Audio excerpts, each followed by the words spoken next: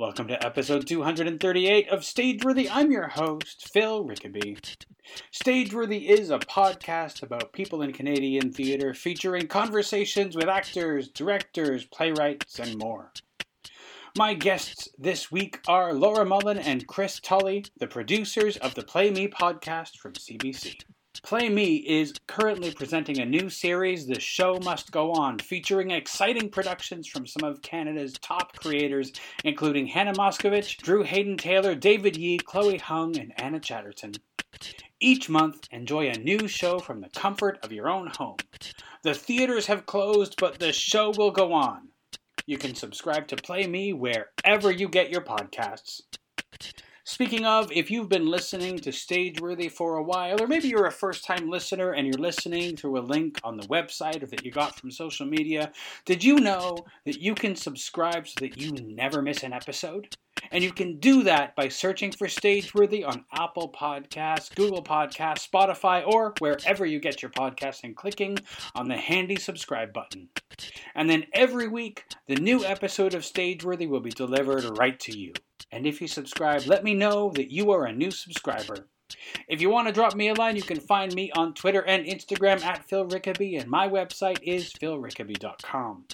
And you can find Stageworthy on Facebook, Twitter, and Instagram at StageworthyPod, and the website where you can find the archive of all 238 episodes of Stageworthy is at StageworthyPodcast.com. As I mentioned, my guests this week are Laura Mullen and Chris Tully. We talked about the Play Me podcast, putting it together, how quickly the process of putting together The Show Must Go On took, and as well as a new project, The Quarantine Chronicles. Here's our conversation.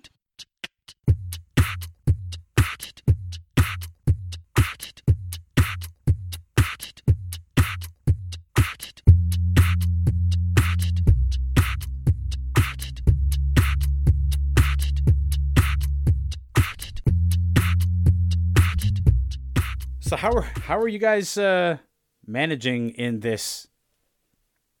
I don't even know what to call this anymore. I have a friend who refers to this as the quarantimes.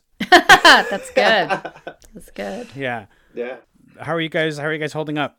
I think we're doing well. I mean, all things. I think any day in quarantine, it's like there's a lot of highs and lows in the one day, but we're fortunate to be very busy with work, and it's a great distraction. And it's opening up new opportunities for us, which we're very grateful for. But it'll be nice when it's done and life is normal. It sure will. We both have kids at home, and it's a little wacky. That's got to be a little bit hectic when you're trying to do, I don't know, anything even like this. Absolutely. Well, my wife works as Laura's husband works as well. So it's this juggling act of who's got the kids. Are the kids ripping each other apart? Are we? When can we start to drink? It's like this whole thing, and it is because you want to be able to spend time with your kids. You want to be able to make sure that they're still getting the kind of attention that they want, but at the same time, you've got to spend your meeting on a Zoom, and you gotta do that. Yeah. So it is a struggle. So as far as the Play Me podcast goes, you guys have been sort of slightly a pivot to The Show Must Go On as sort of an overarching title for what we're going through right now. At what point how quickly did you guys pivot to The Show Must Go On from your regular outlook on Play Me? It was a fast pivot. Oh, sorry. Go ahead. You talk, Chris. Oh, I was going to say it actually happened fairly quickly. CBC came to us and they said, because this was right when all the theaters closed down, and they said, what can we do to help the arts community? Because it was clear, it was right at the beginning of, the devastation of everybody losing their gigs. And we proposed this idea, and they said, great, how fast can we get these out? So we were lucky in that we were just working on Carried Away on a Crest of a Wave. And that was part of our regular season, but it had also just shut down in, I think it was at the Arts Club in Vancouver. And so it worked out that we could just sort of shift that to as a great launch for The Show Must Go On. So we were able to really turn it around quite quickly. And sadly, so many shows were canceled, which is just devastating. Yeah. What that does mean is it means that we had some incredible shows to pick from.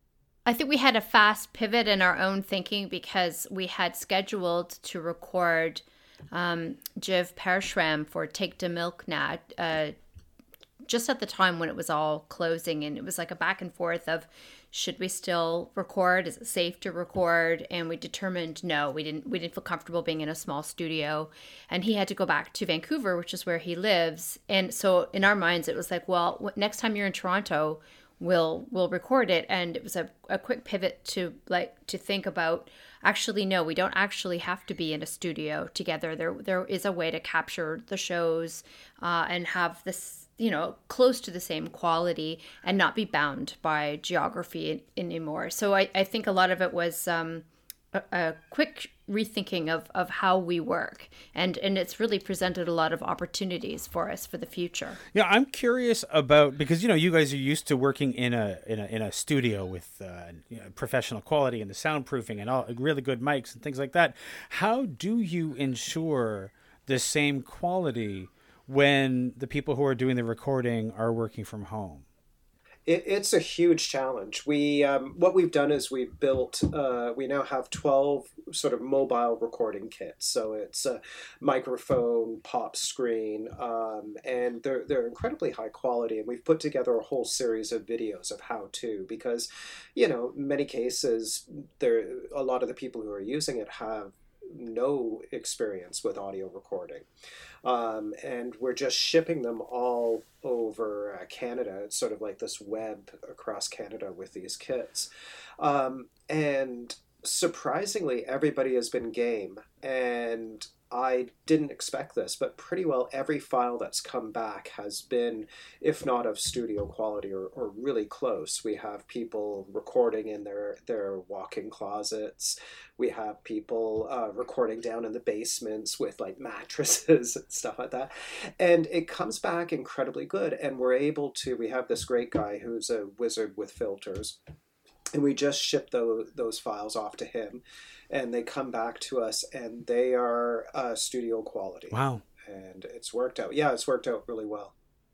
And we have performers who are negotiating cats and kids and other family members. And it's really interesting because we were recording Secret Life of a Mother, and I was working from my dining room table. And, the great performer Mev Beatty is performing through my computer in the dining room. And my daughter's walking back and forth, and my husband's walking back and forth, and I can mute. So we're all sort of having to very quickly navigate this unusual situation, but everybody seems really game for it. And if a dog barks or an Amazon package arrives in the middle of a recording, we just pause for a moment. And I think Chris and I are really excited to know that when this does end, that really we can record a play without ever having to leave our homes, and the performers don't have to be in Toronto in order for us to capture a show, which is the thinking that we had just a mere few weeks ago. So does that mean that the way that you look at the recording process is changing? That's a great question. I think and this just goes to what Laura was saying, where it suddenly opens up this whole new world, because before it was just so controlled. We were in the studio, everything was, just the right distance from the mic. And then we've learned that, you can get pretty close to that quality in a much more remote space or remote working world. And also at the same time, people who don't have audio experience, if they're given enough information and if they're willing, they're able to create something that is of incredibly high quality. I'll speak for myself and say that there obviously is nothing the same as being in the room with people and actors being able to feed off each other in person. But this works a lot better than I thought. And selfishly, I don't mind being in my sweatpants at home, and, because a lot of the times when we record, it was about getting people in and out of the building through security, it's a big process to go, if somebody needs a coffee, to sign people in and out and meeting and scheduling and all that stuff. And it is, there is a relaxed nature, I think, to being able to perform and record at home. And we did a play that hasn't even been on the stage yet, a world premiere of Cowgirl Up yesterday, a brand new script. And it's I think everyone is really adapting to how we can relate and work digitally. And we've all upped our game, a million times in this short period of time.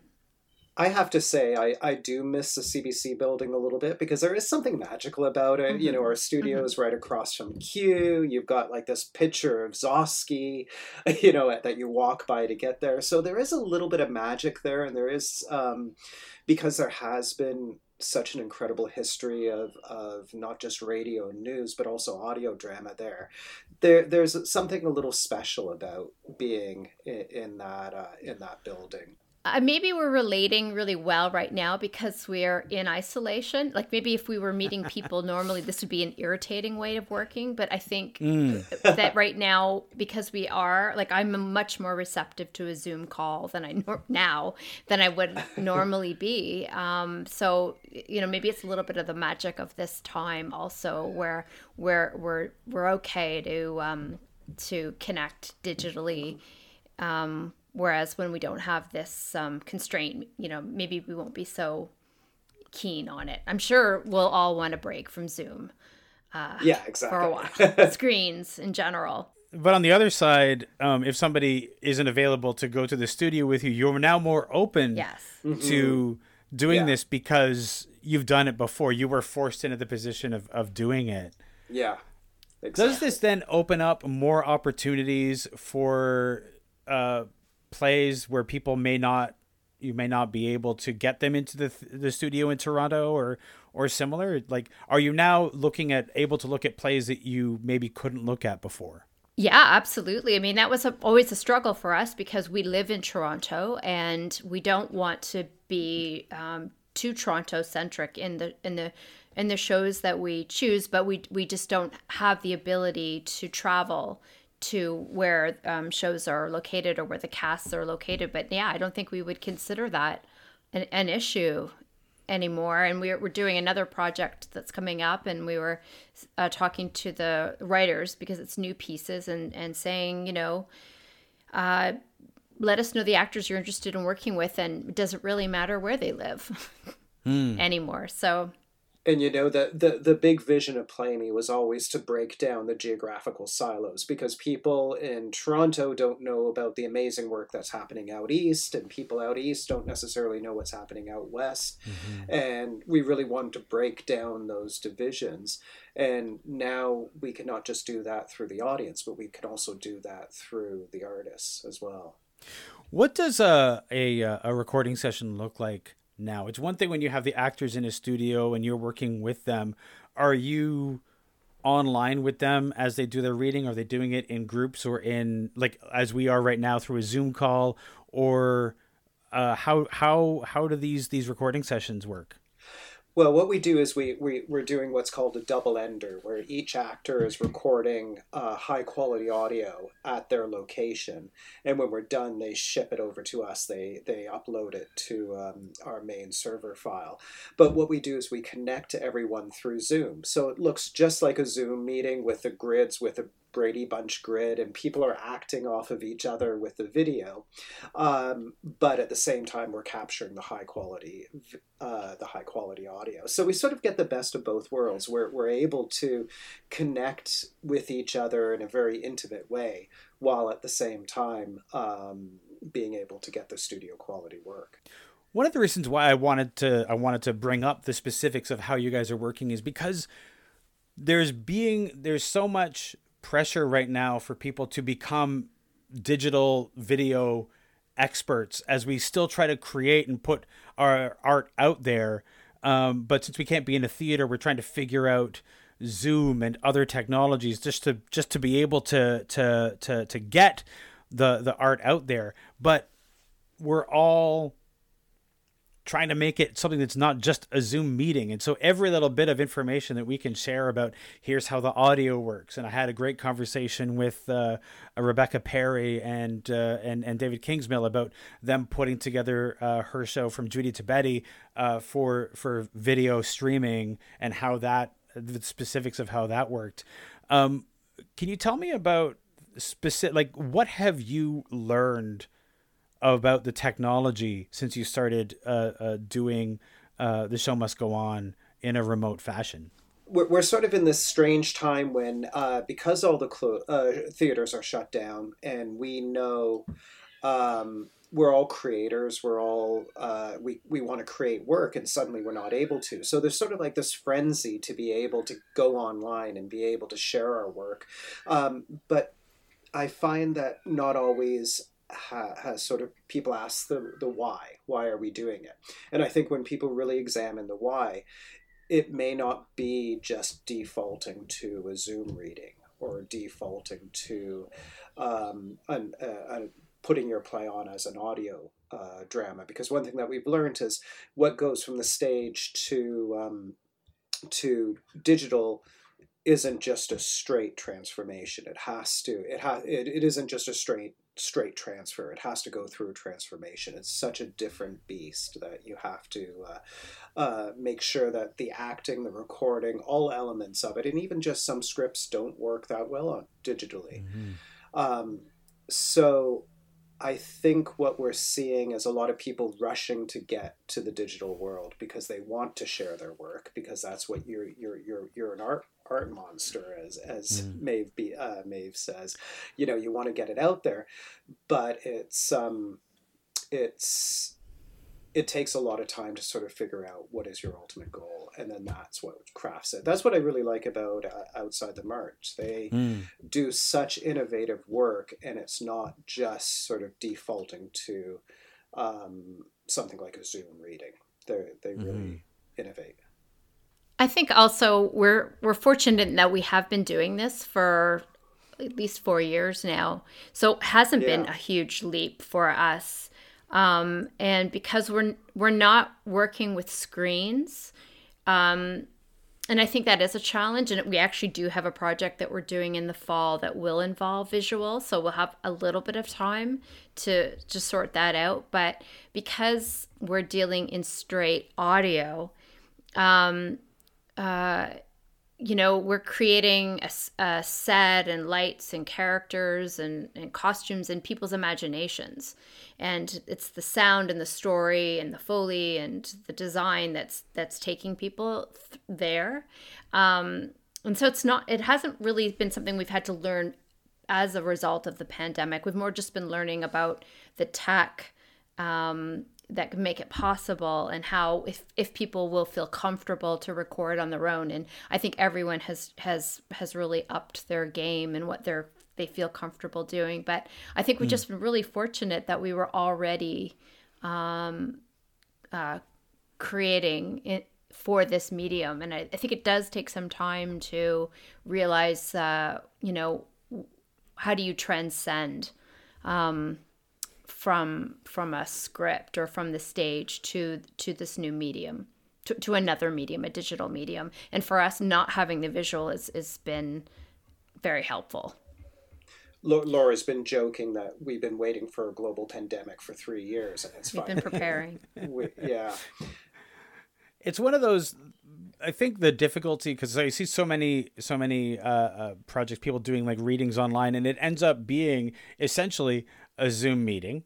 And I don't know about you guys, I spend hours of every day in Zoom meetings. And so It's difficult to be able to go and transition and say, now this Zoom meeting is art. This Zoom meeting is theater. I think that we're still experimenting with how we can take this technology that wasn't intended for this and make it into something.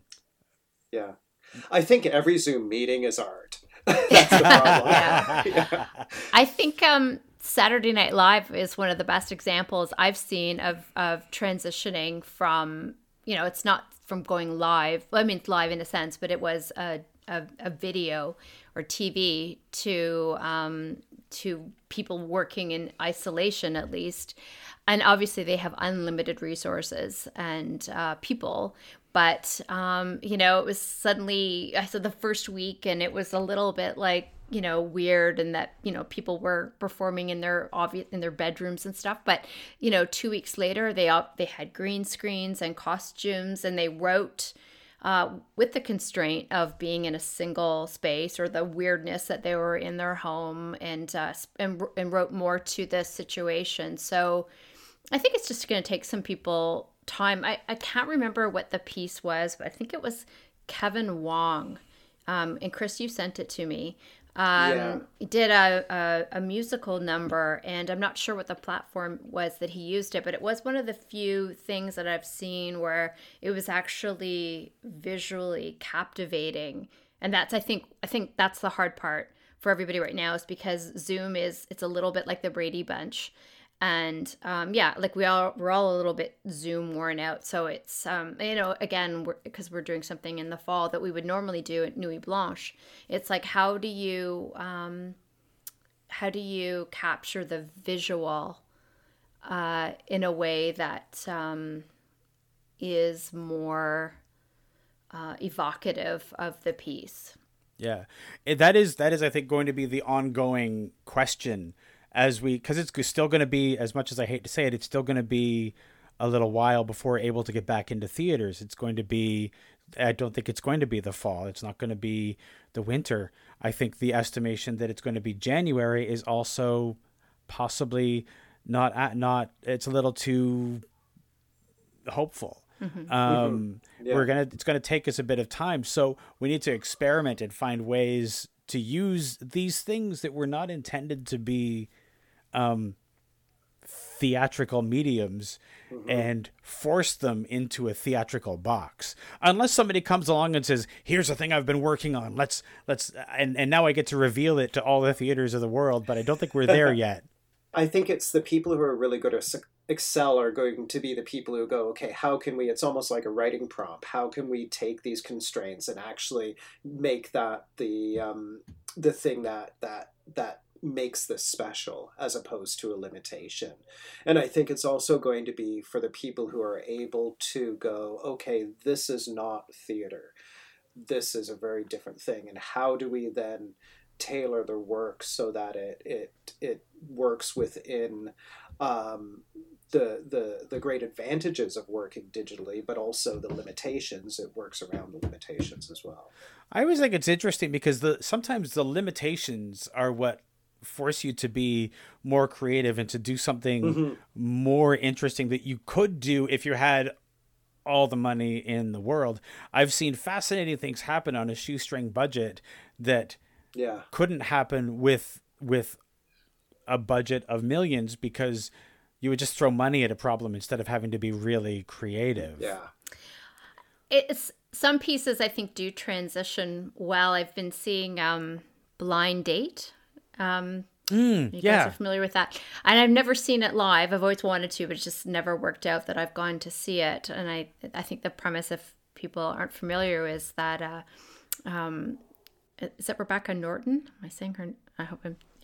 Yeah. Invites an audience member to join her on a blind date, and it's she's in a clown nose, and the audience gets to watch this sort of real interaction between two people who don't know each other get to know each other. And she's been doing it online with some prominent personalities. And I saw some of what she did with Tony Napo, and I thought that's like a brilliant adaptation of that show and using this medium. I mean, not every show is going to necessarily translate as well. And so, I think people will figure out what does work or create. I mean, there's a lot of people creating work inspired by this time. And so maybe there's some shows that should just be live and on stage, and maybe there's other things that can be created in this moment. And it sounds like, if it's true that we're not going to be able to be in theaters for a significant period of time, then there's lots of time to create new work in response to it.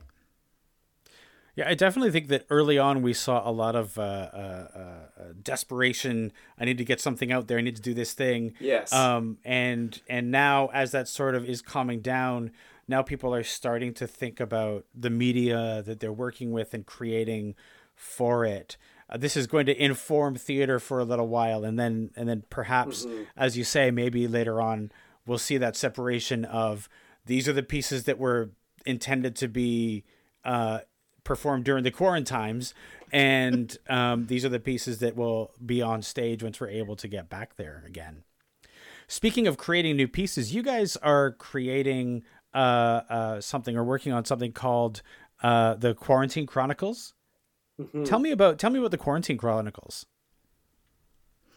Well, we have invited seven playwrights across the country to write plays that are inspired by these strange times. And it was originally, when we put the idea together, it was all about the lockdown and the craziness of everybody trying to exist without really leaving their homes. But it's sort of morphed from that into sort of like this new normal. Like, I think life will seem, before the pandemic and after the pandemic, and it's a series of pieces that are inspired by the sort of in between time where we're sorting out what this new normal is going to be, and it's somewhat like the Twilight Zone meets the quarantine, and it's such a time when everything is just so weird, like murder hornets, Donald Trump.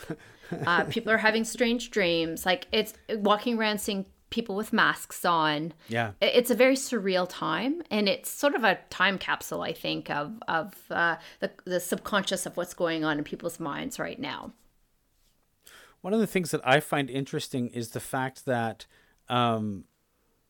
previously, in the past, when the 1918 flu is almost a forgotten pandemic, because now we're sort of like remembering it and looking up things about it, but it's not something that was passed into memory. I think now we are creating a permanent record of that, in a way. Like, the art that we're creating will be informed by this for several years to come. And there will be a record of, this is what a pandemic does to a society and also to the artists. And this is how artists can deal with that, which is something we never had before, because we don't have a memory of that particular pandemic. We didn't have the ability to record it. Exactly. I think what's also exciting about this time is you see everybody saying, okay, we've got to save the arts. We've got to save the theaters. We have to. And there's been a lot of support. And it's great. There's been a lot of support for, all across the board. But it seems like people have really embraced the value of the arts. It doesn't make it any easier, because all our friends have lost their gigs and all our friends have lost their livelihood. So it doesn't necessarily make it that much easier, but I think it's made us all realize how essential the arts are. Mm-hmm. Absolutely. Can you tell me a little bit about, like, what kind of information did you give to the playwrights that you wanted to work with for the Quarantine Chronicles? What did you tell them that you wanted them? Did you give them guidelines? How did you select them? Tell me a little bit about that. Well, in terms of the guidelines we gave them, it was sort of a two-tiered approach. One was to use this time to expand their imagination, to comment on it in some way. And because in what we normally do is we take a stage play and adapt it for audio. In this case, there is no stage play. Or at least not at this point. And so they have an unlimited budget for set and costumes. It can take place in the future or in the past, in another dimension. So the biggest thing that we wanted them to do was to be bold and imaginative in what they were going to create, and really write for the medium of audio, which is not something that we often get an opportunity to do. And I think it's, for us, exciting because audio fiction is so huge. And genres in audio fiction are popular, like thriller and horror and science fiction. And so we're asking people to really lean into those genres. And so it's for us also an opportunity, I think, for us to leap from the theater world more into that audio fiction world and write more specifically for it. No, I think it's interesting because the ability to the chance to explore different genres, we don't often see genre explored in live theater. There's I think people are afraid of it because of the fact that people can see science fiction in movies. But we also have the opportunity to do something really interesting. I think it must be fun for the playwrights to be able to explore these genres, but also for you guys to put together an audio drama in a genre that you don't usually do. Well, adding Foley and things like that must be like the prospect of that must be pretty exciting too. Absolutely, being able to play with all these different elements. But one thing that we've also just started to really come into with Play Me, our regular season Play Me, is the idea of being able to go into these different worlds. So each show, like for instance, this year we opened with Butcher, which is, this great thriller, detective, almost horror.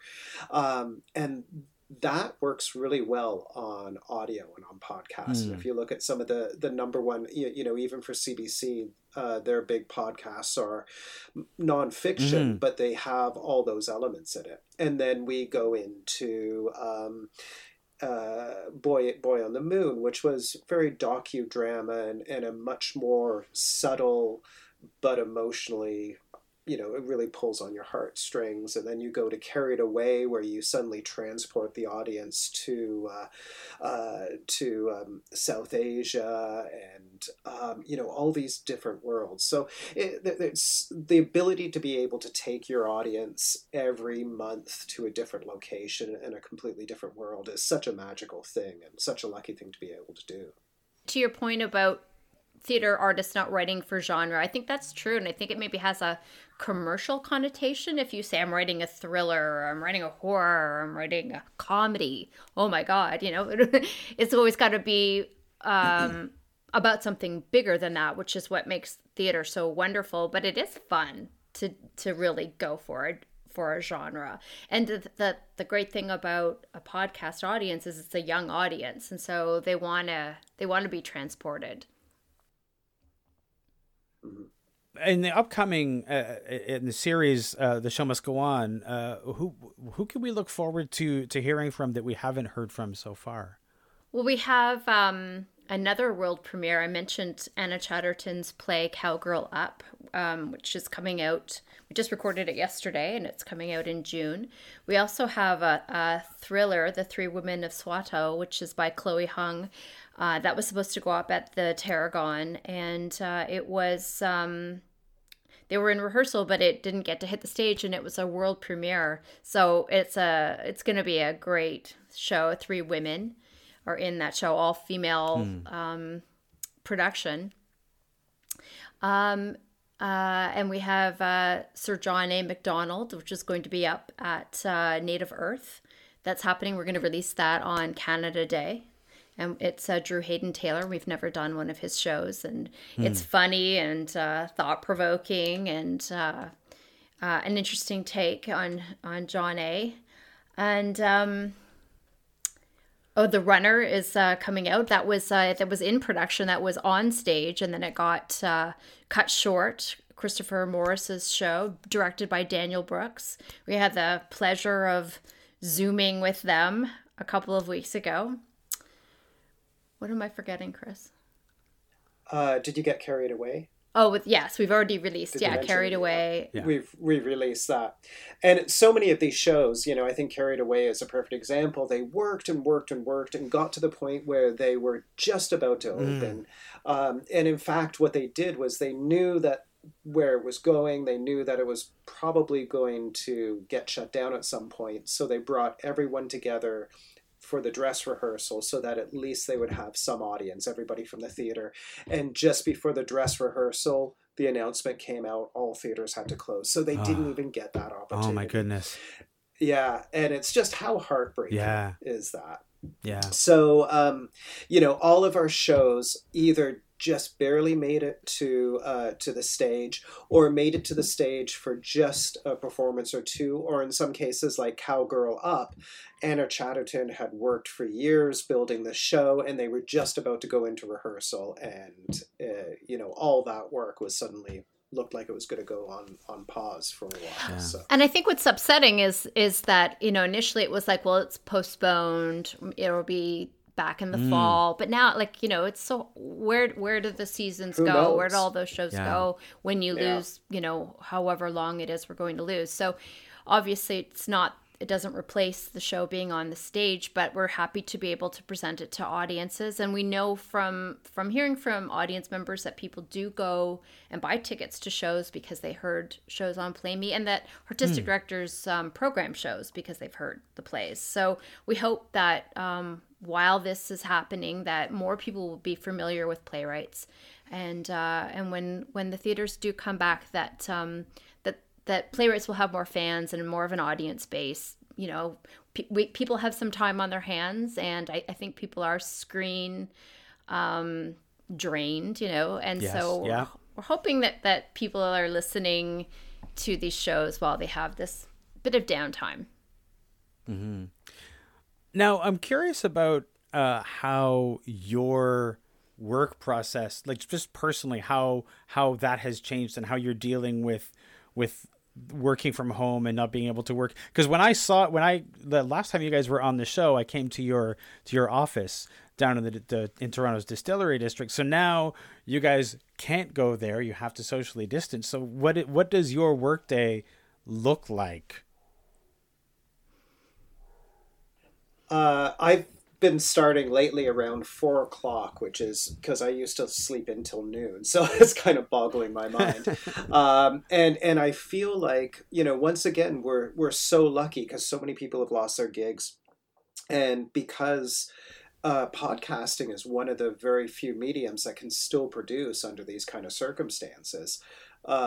We've been lucky to be able to get these additional series. So we've gone from we were putting out shows, even though we batch them, so they don't go out weekly. When you spread it out, it works out to be about weekly. And we've come to almost daily now. So just our output has jumped significantly. So for me, it's waking up at 4, trying to get at least 4 hours of work in before the kids wake up. Because once the kids wake up, it's just like a crapshoot. You don't know what's going to happen. And then juggling and negotiating. Okay, my wife needs an hour to do her work. I'll take the kids. Then, I have to jump on a Zoom for this. So I think it's a very common story that we have right now, particularly with working couples with kids. Mm-hmm. I wake up at 3 a.m. No, I don't. Because I have a teenager. I wake up late and I go to bed early. I need to sleep more during the pandemic. No, I mean, in some ways, like we have that office, and the busier we've got with Play Me, the less we've been in the office, because the editing suite that Chris works with is in his home.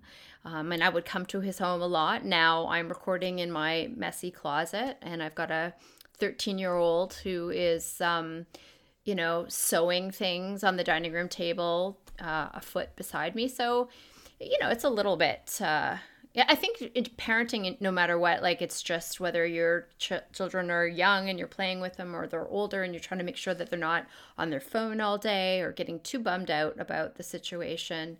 I think everyone's balancing things, but I also feel like there used to be this thing where my husband works from home and always has, if you're working from home, you're always sort of trying to pretend that you're not working from home.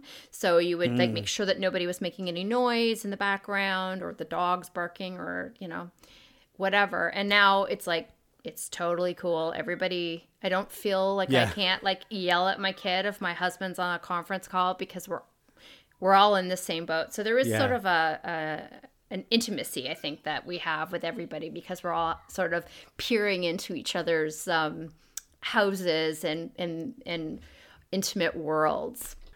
I had a Zoom meeting at 6:00 yesterday, and I thought, it's 6:00. I've had a really rough day. I'd like to just have a drink and unwind. And I thought, well, I'll keep it off to the side. Nobody will see.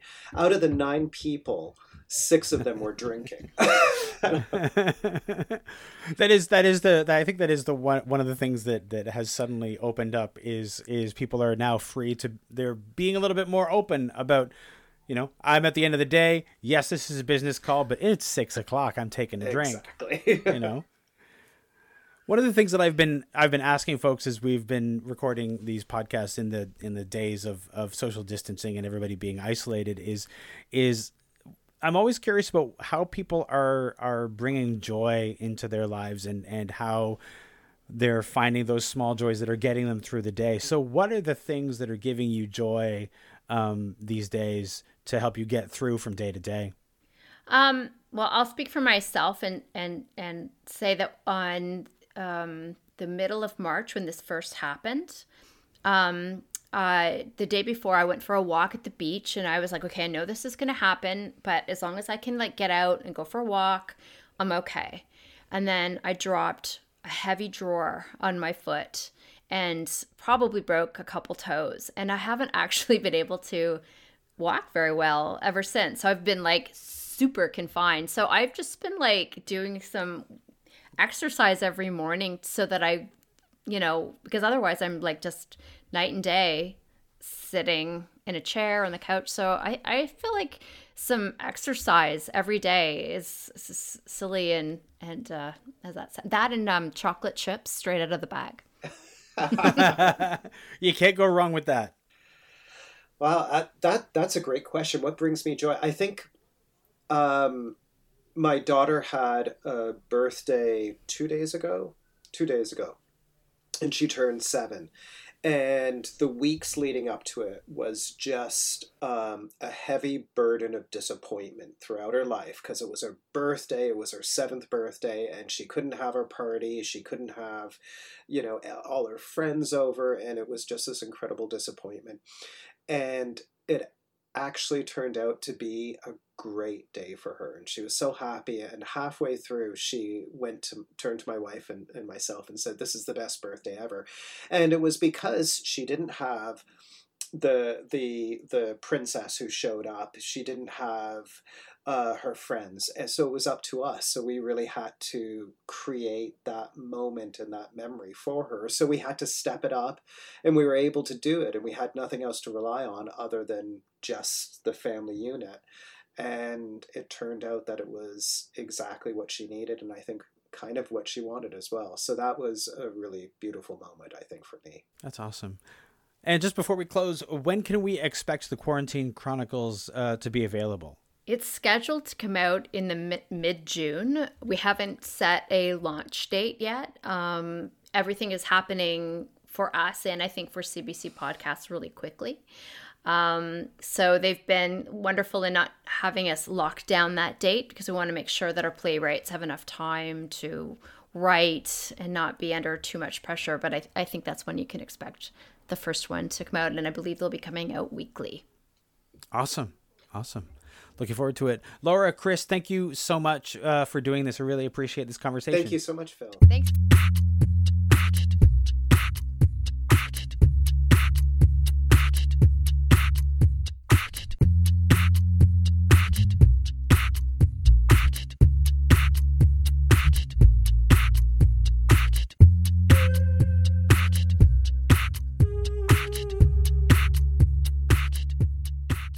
This has been a Homebody Productions production.